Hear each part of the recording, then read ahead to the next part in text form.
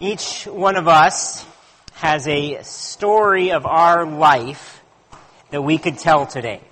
Every one of you does. Every one of us. From our birth and our childhood to the way that many of us have grown up and lived our lives in different and unique ways. We all have unique life journeys that have brought us to where we are now. Hometowns and nations, family members, loves, moves, education, jobs, joys, sorrows, challenges, celebrations. My own story would take you on a journey from a large family in a little town in California to the eventual forming of my own little family here in the relatively big city of Ottawa. I could illustrate in many ways. I could draw it out on a map for you, or write down my memoirs, tell you stories, show you pictures, all kinds of things. Now, my story might be fascinating to some of you. Probably for most of you, it might be a little bit boring. But most of us are so self-absorbed, including myself, most of us are so self-absorbed that our own story is all that matters to us. We don't even stop to think about the fact that everyone else has a unique and incredible story as well. I mean, look around the room. Okay, just look around, turn around, see who's here. There's about at least over 100 of us here, every single one of us with a unique life journey, with a unique story. We could fill this room with fascinating and harrowing, tragic, and wonderful stories from our lives. But far greater than even considering each other's stories, there is a greater story yet. A true story. A true story of what has happened, what is happening, and what will happen on the earth. Have you ever felt that you were created for something bigger than yourself? Like you should have bigger goals or aspirations in your life? Bigger ones than you do? Like maybe that you wish your life was more significant, more fulfilling, more lasting. Like you were made to be part of something that is beyond yourself. That's because you were. None of our stories are meant to be meaningless. And none of our stories are meant to be all about ourselves. I love the way that Paul Tripp describes this. He says this. He says, there is woven inside each of us a desire for something more, a craving to be part of something bigger, greater, and more profound than our relatively meaningless day-by-day existence. Maybe that's why a human being would ever want to climb Everest, traverse the oceans in an all-too-small sailboat, or attempt any feat not yet accomplished by a fellow human. Perhaps that's why we get hooked on politics, sports, or a myriad of causes that give us something to fight for. We simply weren't constructed to live only for ourselves. We were placed on earth to be part of something bigger than the narrow borders of our own survival and our own little definition of happiness. It's a great way to put it. Our stories are part of a much larger story. And that's because God has a story. Like I said, a true story. A universal story. A story that has been playing out on the stage of history and is still being told today. I believe that we must all find our own stories within this greater story. God's grand story. This is of such crucial importance that I've decided to take a few weeks for a sermon series to try to attempt to convey to you the heart of God's grand story. I want us to grasp the overarching arc of history from beginning to end. What is God's story?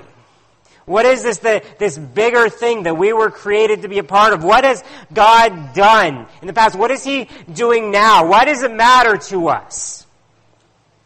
Because if we don't understand this, if we don't find our stories within God's story, then our lives might as well be meaningless. But they don't need to be. So I invite you to pray with me as we begin, and then we're going to open God's Word together. Heavenly Father, as we embark upon this journey together, I pray that you would open our eyes, open our minds, open our hearts to receive from you, to hear from you. Help us to know your heart for us, your heart for the human race, your heart for the earth, for the universe. God, these are huge things that we can sometimes not even wrap our minds around. So God, please help us by your Spirit to grasp exactly what you want us to see, what you want us to understand in your word. Help us to be drawn to worship, to praise you, to live our lives for this something greater that you have given us as a gift, God. We thank you for each of the lives represented here. And I pray that every person's story would be able to be seen in light of your story. We pray this in Jesus' name. Amen. If you would pardon some philosophical jargon for a second. If you were to ask any student of culture what people believe nowadays, what people are into in thinking, the way they think, you'd likely hear something about the term postmodernism. Okay? A set of beliefs or worldviews that is shaping the way most people think and believe and live, at least in the Western world. One of the chief tenets of postmodernism is the rejection of meta-narratives. In English, this simply means that most people don't believe there are any grand stories.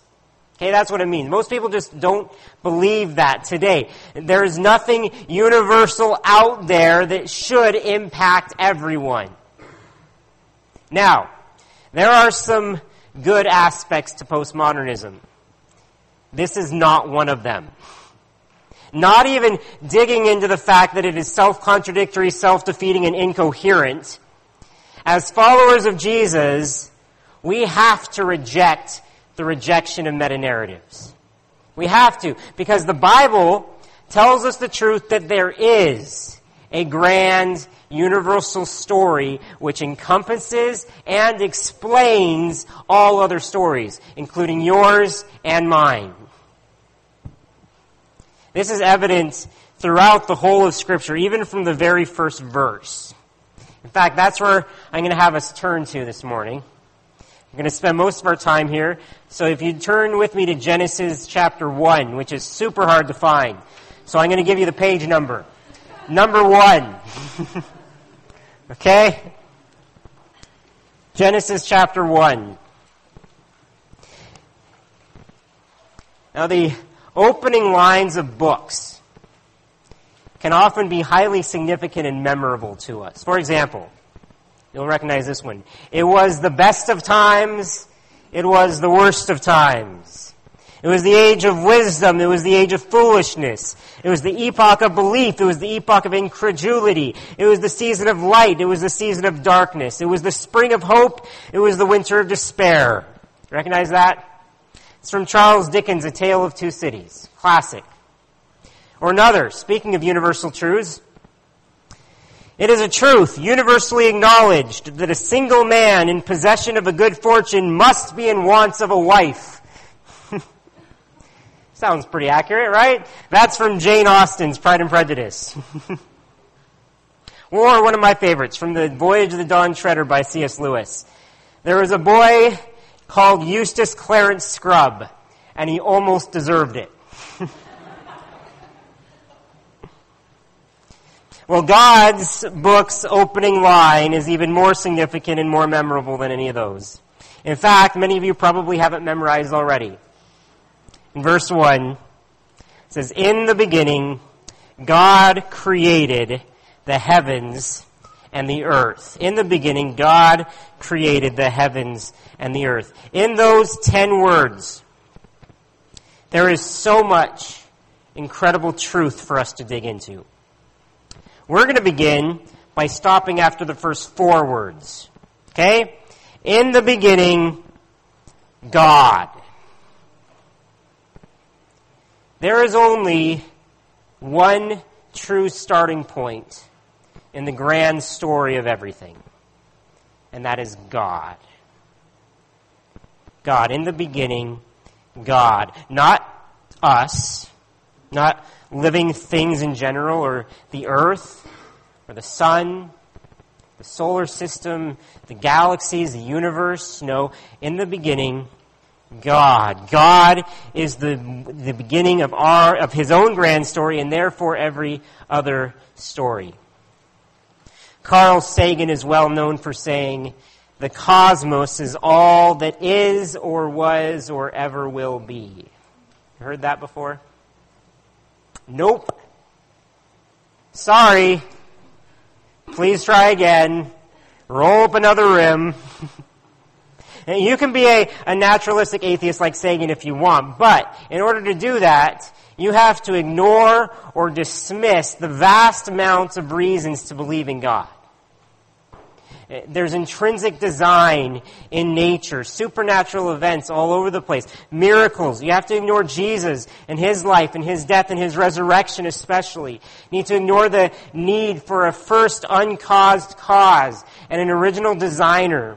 The need for a basis for morality and love and reason and personality. You can't make sense of it outside of God. Plus, you need to suppress your own conscience and your innate knowledge of something more. The truth is, the cosmos is not all that is or was or ever will be. One thing predated it. One thing is still transcendent to it. And it will be outlasted. And that is because in the beginning, God. Now, it doesn't say in the beginning God was created or born or came into being. No, God already was. So, if all stories begin and end with God, He must be pretty important to the plot, right? It provokes the question, who is God? Who is God? What do we know about God? What is this God like? This is vital. Because if we don't truly understand who God is, we could be following and worshiping a fake, made-up God of the figment of our imagination. And if you got a fake God, it's not going to do you any good. There is only one true God, the maker of heaven and of earth. And I'm sorry if that sounds arrogant to you. It's not. It's truth. There's only one God, the maker of heaven and earth. So who is this God? As a way of description, I'm going to give you a list of His attributes this morning, though any kind of effort like this is destined to fall woefully short. How can mere words describe the maker of words? This is kind of like trying to catch a snowstorm in a bowl. Or trying to suck up an elephant with a handheld vacuum cleaner. Because of His infiniteness, God is really beyond our comprehension, our imagination. However, we also believe, concurrent to that because of His revelation, His creation, His scripture, Christ, other things, we can know things about Him. We can know truth about Him.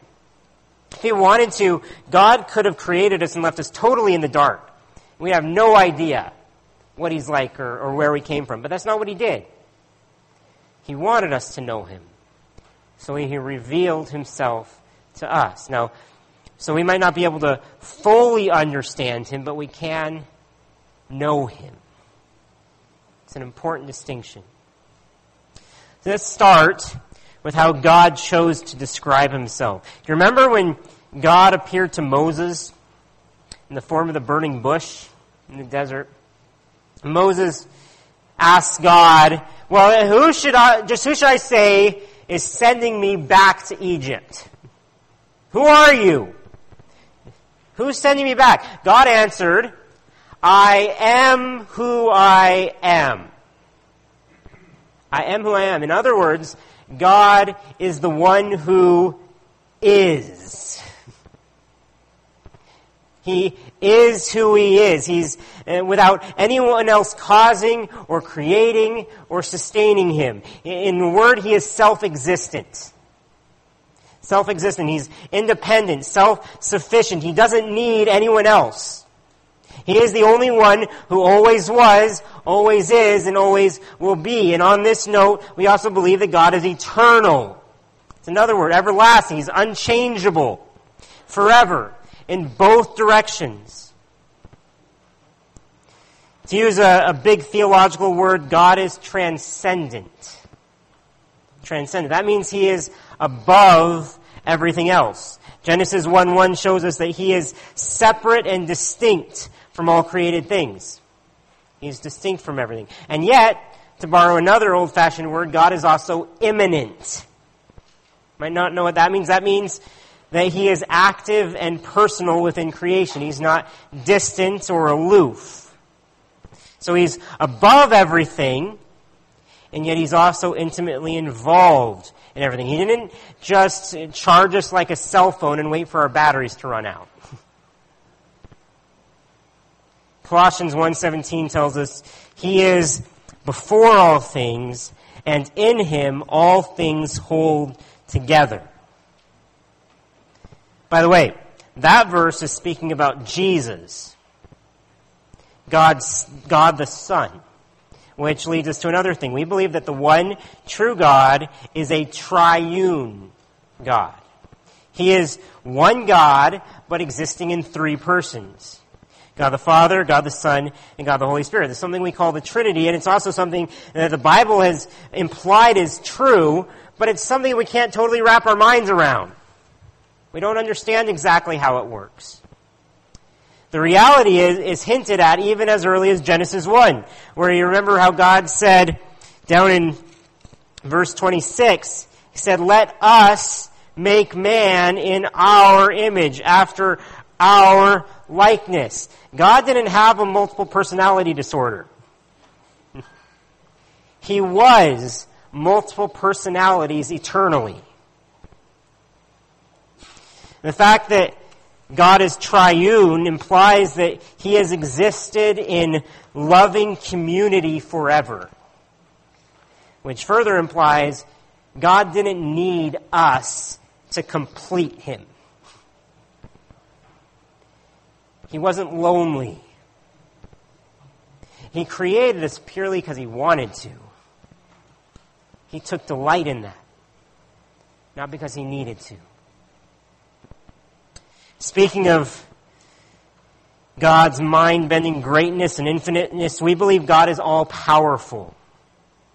The fancy word for that is omnipotent.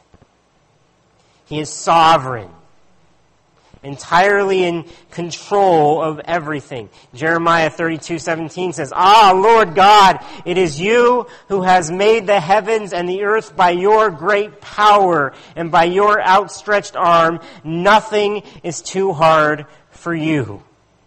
He's omnipotent. So He's so powerful that He can't even be bound by time or space. The word for that is omnipresent. Present everywhere. He's not the universe itself. That's pantheism. That's a false belief that God is everything. He's not. But we also believe He is present everywhere in creation.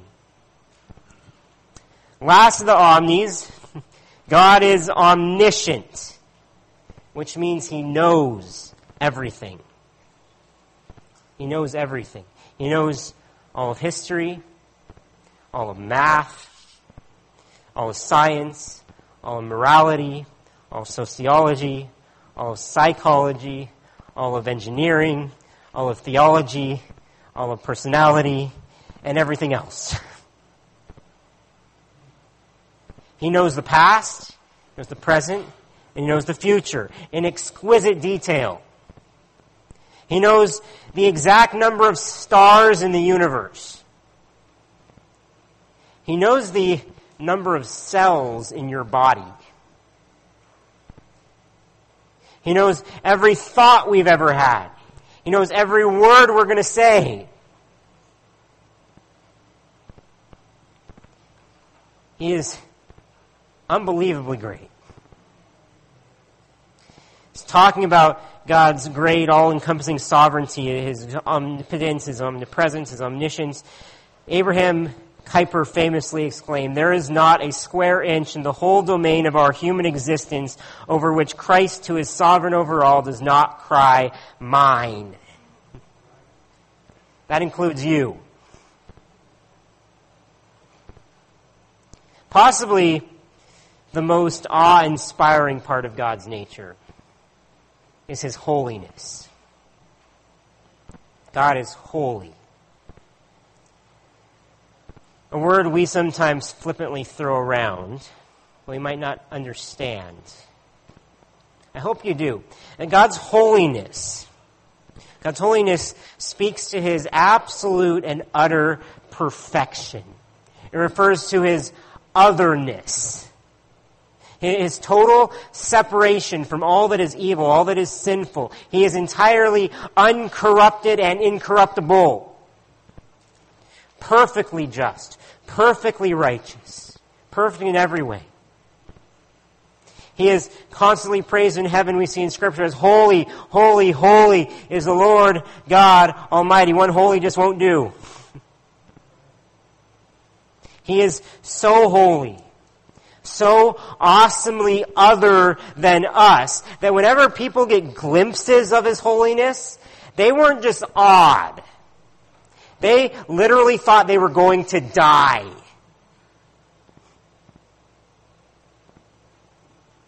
Because His holiness exposes all unholiness, our wickedness, our sin, and we instinctually know that our evil warrants God's holy wrath. Which is what makes the last attribute of God I'll share with you that much more amazing.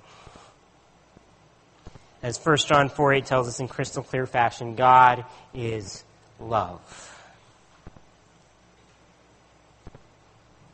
You can focus on His goodness and compassion and faithfulness, kindness, patience, mercy, grace, goodness.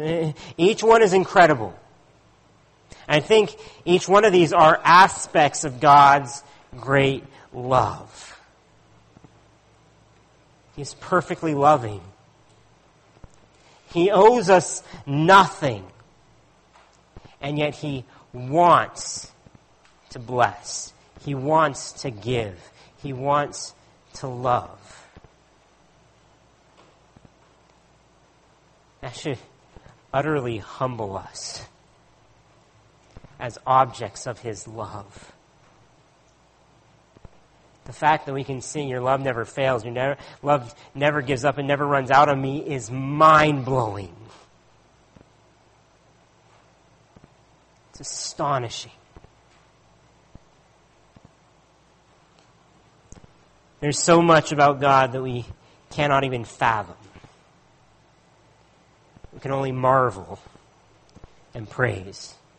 He is great beyond our comprehension, and He is good beyond our wildest dreams. It's glorious, praiseworthy. How could we ever dare to trifle with sins that spit in His face?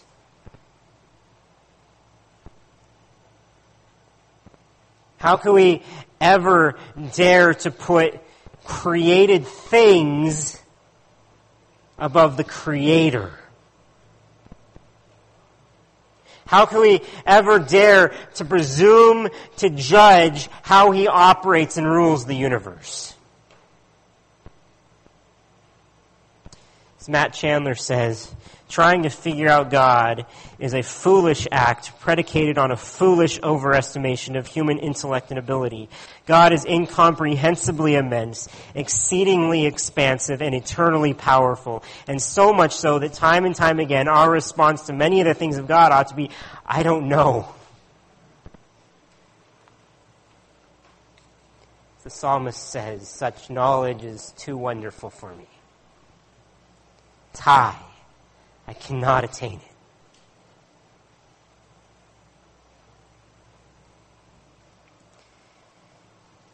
Okay? We're 4 words into the Bible. That's okay, because that's the most important. And God is the foundation of everything in existence. He is the only reason there's even an existence to speak about, which we'll speak about now.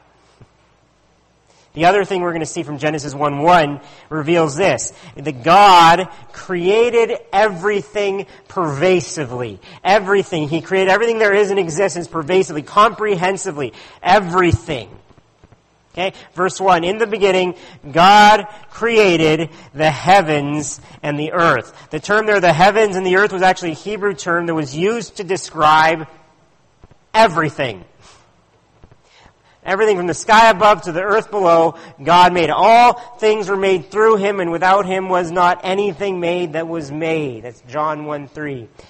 Every galaxy, every asteroid, every ocean, every mountain, every aurora, every lightning bolt, every squirrel, every bird, every blade of grass that we walk upon, every maple tree, every leaf on that tree, every molecule of water, every dust mite, every proton and neutron and electron, every set of lungs,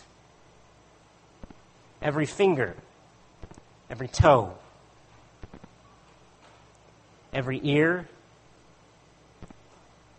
every heartbeat.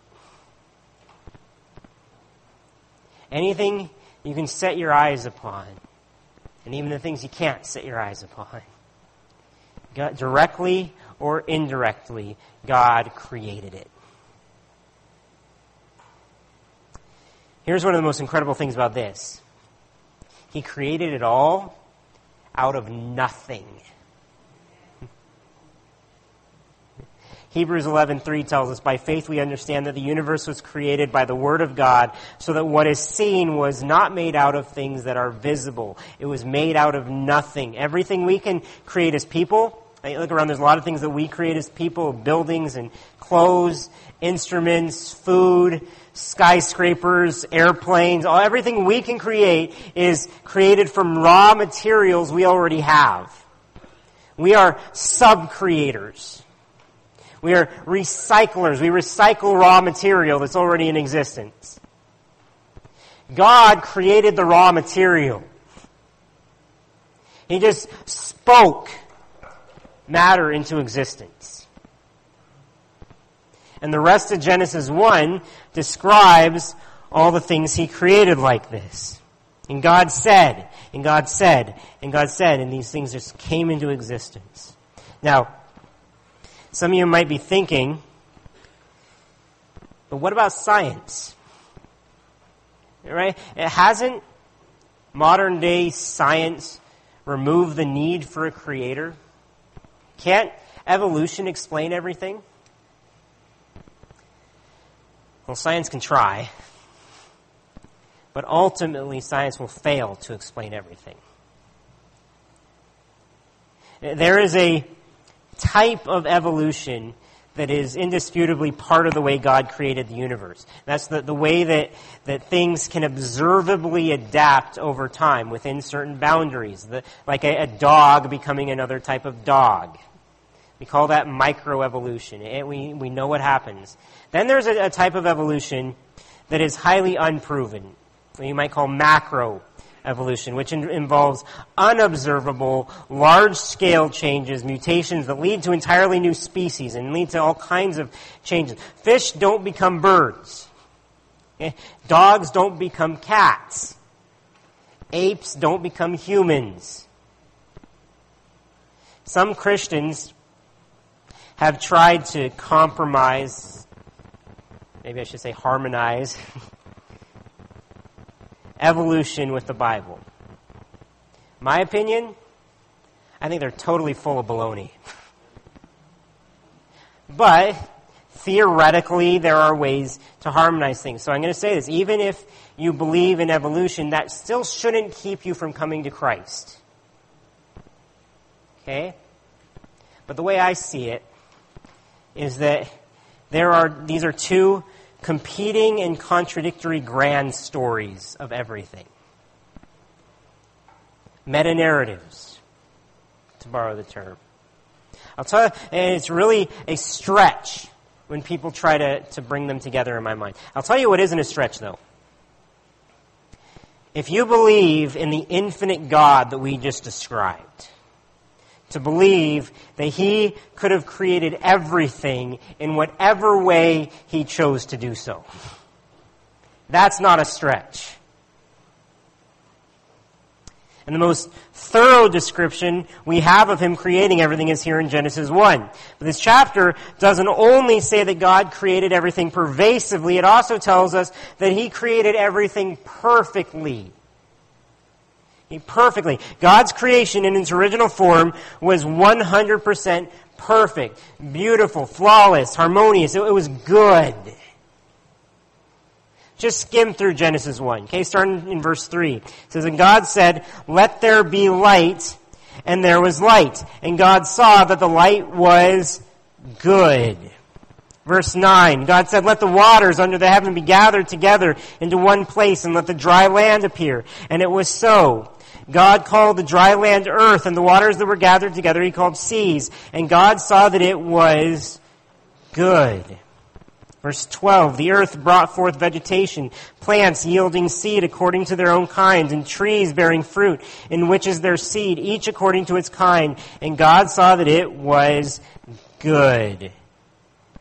Verse 16, "God made the two great lights, the greater light to rule the day and the lesser light to rule the night, and the stars. And God set them in the expanse of the heavens to give light on the earth, to rule over the day and over the night, and to separate the light from the darkness. And God saw that it was good." Verse 21, "So God created the great sea creatures, and every living creature that moves, with which the waters swarm according to their kinds, and every winged bird according to its kind. And God saw that it was good." Verse 25, "God made the beasts of the earth according to their kinds, and the livestock according to their kinds, and everything that creeps on the ground according to its kind. And God saw that it was good." Verse 27, "So God created man in His own image. In the image of God, He created them. Male and female, He created them." Skip down to verse 31. "And God saw everything that He had made, and behold, it was very good." This tells us clearly that everything God created was perfect. Everything came from His perfection. It tells us that we can rightfully enjoy creation in its various forms. The sunshine, the rain and snow, the outdoors, birds, animals, pets, people, different foods. 1 Timothy 6:17 tells us that God richly provides us with everything to enjoy. And sure, created things can be grossly misused or overvalued, but they are inherently good. And ultimately, they should remind us of our Creator's goodness. Our enjoyment of God's gifts should never terminate on the gift, but on the giver. Now, if everything was created this way, if everything was created good and perfect, it begs the question, then why isn't everything good? Why is there death, decay, destruction? Now that's a huge topic for another day. We're going to address some of it next week. Suffice to say right now that evil is not God's fault. It's ours. God gave us a precious gift, and we botched things up big time. But the fact remains, from Genesis 1, that even we sinful humans were created good, intended as perfect. In fact, we're not just another one of God's creations, God's good creations. We are His best creation. Genesis 1 makes it clear that humanity was the climax, the pinnacle of God's creation. Verse 26 says this, "Then God said, 'Let us make man in our image, after our likeness, and let them have dominion over the fish of the sea, and over the birds of the heavens, and over the livestock, and over all the earth, and over every creeping thing that creeps on the earth.' So God created man in His own image. In the image of God He created him. Male and female He created them. And God blessed them. And God said to them, 'Be fruitful and multiply and fill the earth and subdue it and have dominion over the fish of the sea and over the birds of the heavens and over every living thing that moves on the earth.' And God said, 'Behold, I have given you every plant yielding seed that is on the face of the earth and every tree with seed in its fruit. You shall have them for food. And to every beast of the earth and to every bird of the heavens, to everything that creeps on the earth, everything that has the breath of life, I have given every green plant for food.' And it was so. And God saw everything that He had made, and behold, it was very good." It was very good. It's only once, notice, that it's only once that mankind entered the picture that God said it was very good. Good before that. Now it's very good. What we learn here continues the same thought. God created everything pervasively, perfectly, and with a pinnacle. That's us. Humanity. God created everything perfectly and with a pinnacle of that perfect creation. How are we the pinnacle? Simple. Because we're created in God's image. That doesn't necessarily mean we look like God, but it means that in some ways we are like God. We are relational and volitional and rational and spiritual beings. That sets us apart from the rest of creation. Without the image of God in us, we'd just be marginally less stupid animals. But we are graced with the image of God.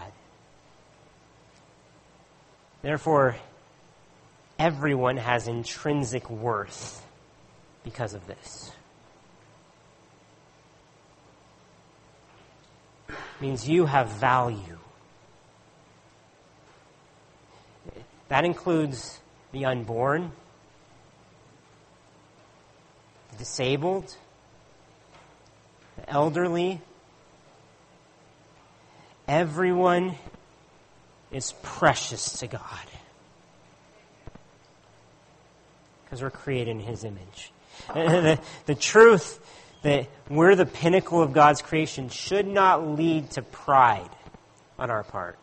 Because no matter how incredible we are still infinitesimally small. Dr. Brad Burke tries to illustrate this by describing an imaginary scenario to us. He says this: one day, let's say you decide you want to demonstrate your love. So you go to the world's largest pet store and purchase 6 billion ants. Returning home, you toss all your cans of Raid into the dumpster and set loose the 6 billion tiny insects. There you go, little ants. Enjoy your new home. Suddenly, your life is consumed with looking after these minuscule creatures. You have 5 tons of dirt delivered to your home, then spend days shoveling it throughout your house because ants like dirt, not carpet. You feed them diligently. You carefully monitor the room temperature and humidity to their liking. You sleep on the porch to allow the insects to use your bed. And if the carpenter ants decide to make fine shavings out of the exquisite oak furniture that you personally handcrafted, that would be perfectly okay, because that would be fulfilling their passions. And if the nasty fire ants decide to get under your clothes and to bite you in some rather private areas, that's okay too, because that's what some ants like to do. It's an absurd picture, right?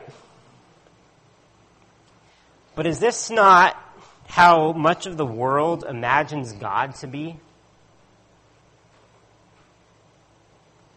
Like he's a cosmic caretaker whose sole function is to make sure that we're having a grand old time? Burke then says this, "But I fear that I've committed a grave error in the analogy above. I hope I haven't led you to believe that the distance that exists between the majesty of God's being and us is similar to the distance that exists between us and ants. Actually, in relation to God's infinite and majestic being, we are far, far less than tiny insects."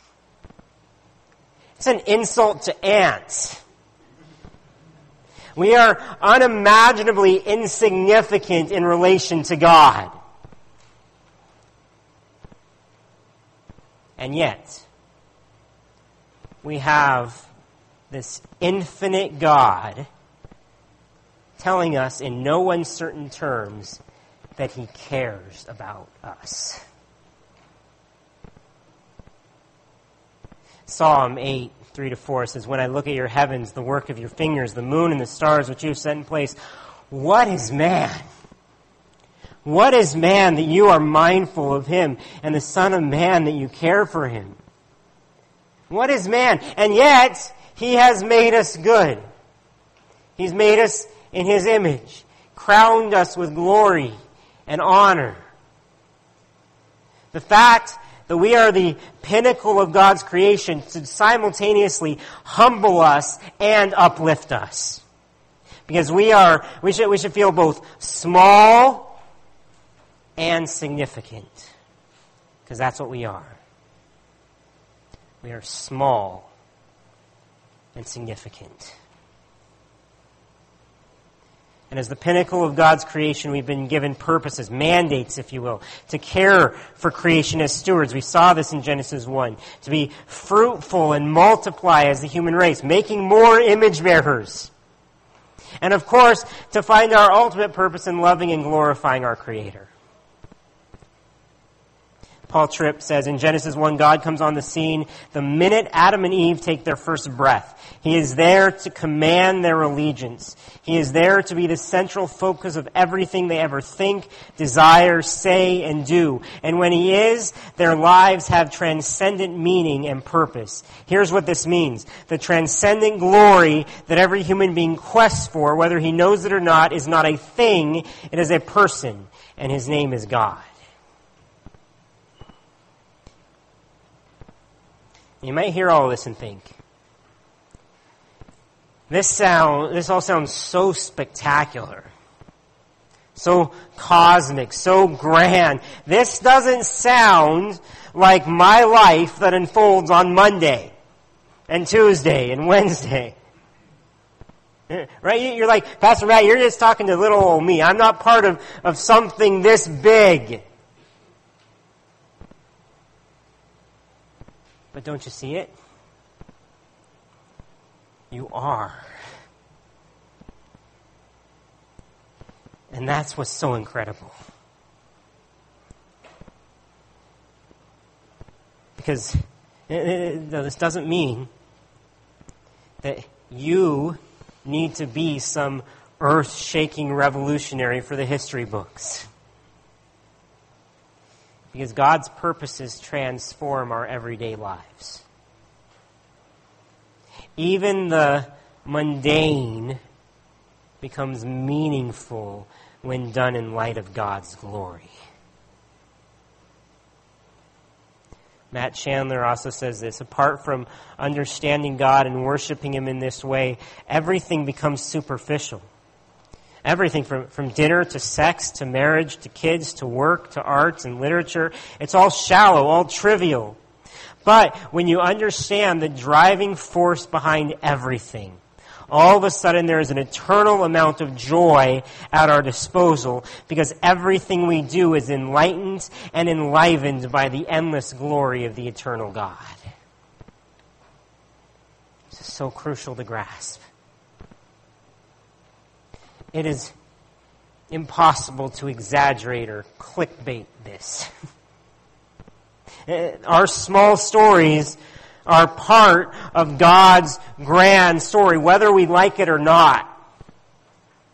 And even though we've seriously bungled things up and terribly sinned against a holy God, this God who cares about us offers us mercy and grace and love. How?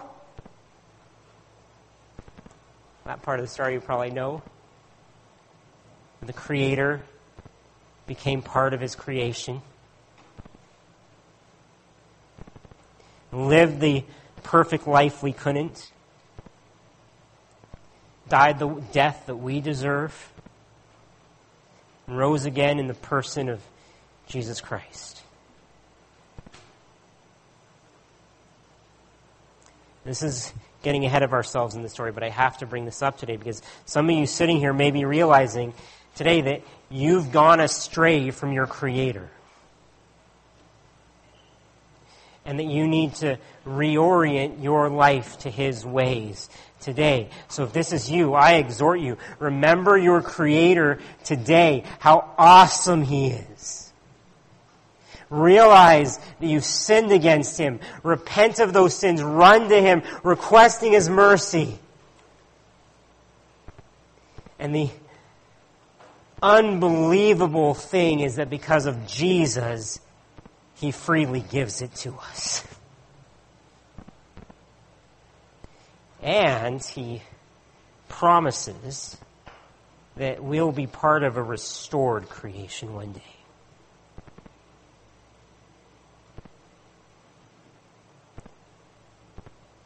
If this is you, I hope that you run to your Creator today.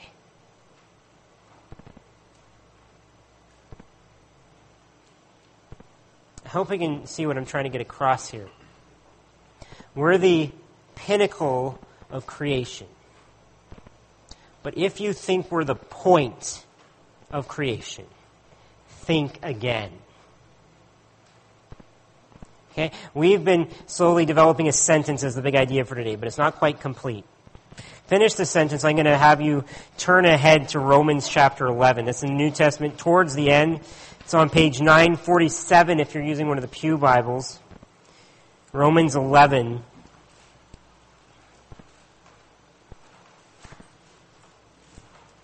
The middle of a long and deep theological letter, Romans, very wonderful letter too. The Apostle Paul breaks into song.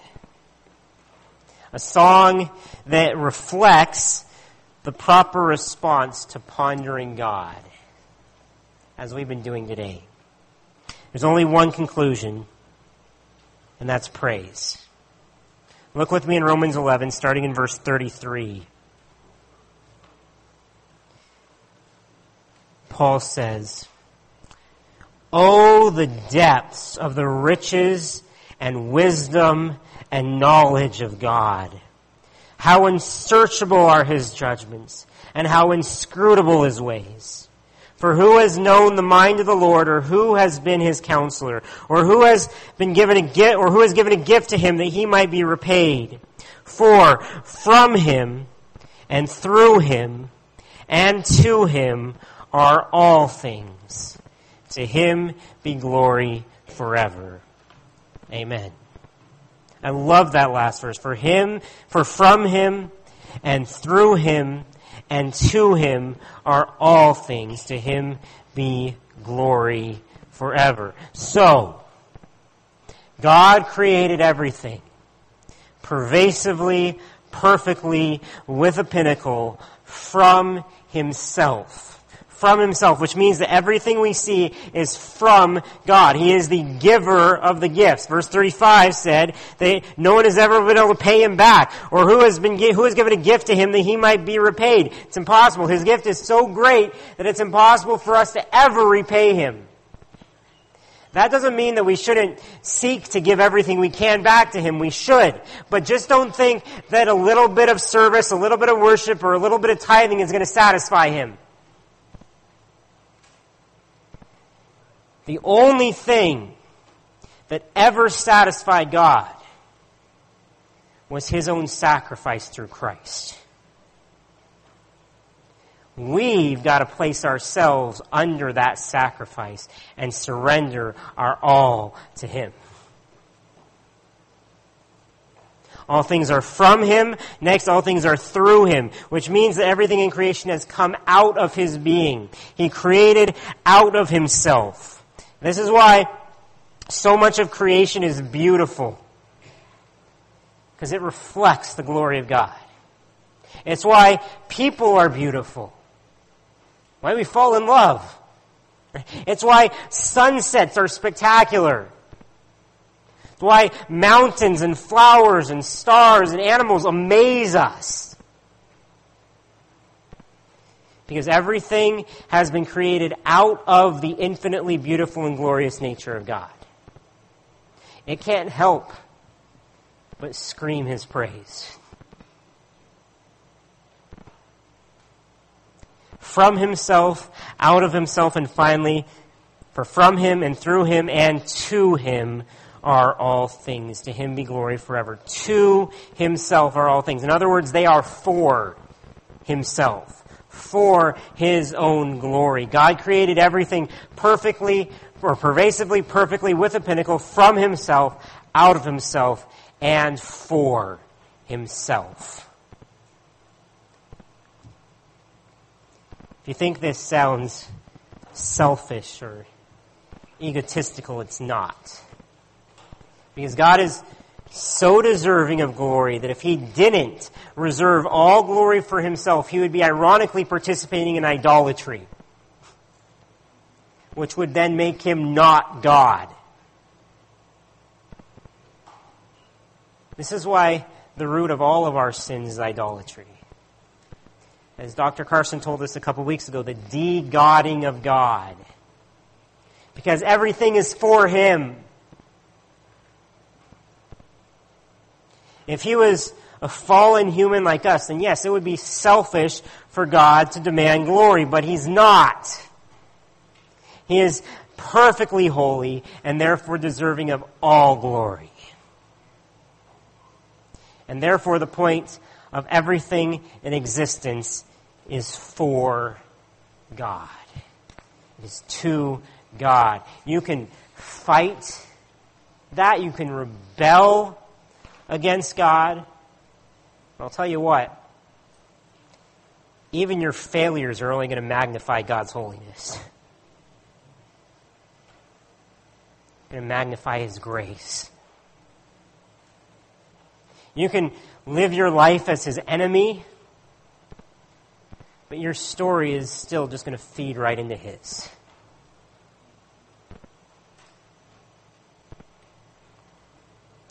We need to admit, as to borrow Paul Tripp's words, we're all glory junkies. We're glory junkies. We love the fanciest, frilliest, funniest, and most fabulous feats out there. Love them. We're hardwired this way. We adore the spectacular. We are awestruck by greatness. So we stare at sports highlights. Touchdowns and slam dunks and amazing goals and home runs. We stare at them. We gawk over clothes that stars wear. The glamorous. We drool over delicious foods. We rave about a movie that just blew us away or a book that amazed us. We love roller coasters and theme parks and water slides and huge TVs and Jumbotron and fireworks. We pause to just be in awe at a sunset. Marvel. These are whispers, echoes of the glory that we yearn for, that we were created for.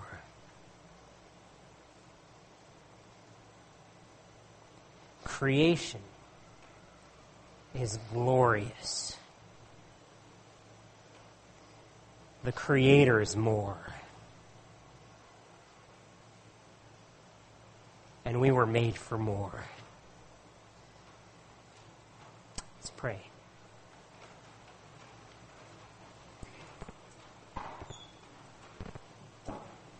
Heavenly Father, would you broaden the horizon of our landscapes? Help us grasp this. The glory that is yours. Our lives are so small in relation to you. We are so insignificant, and yet you tell us that we have a significance when we find our lives in you. God, I pray that for every person here, that they would find their significance in you, that they would be satisfied in you, that they would live their lives for your glory.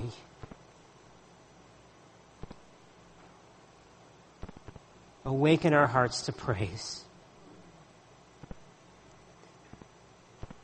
Awaken our hearts to love you more every day. For yours is the kingdom and the glory forever. In Jesus' name, amen.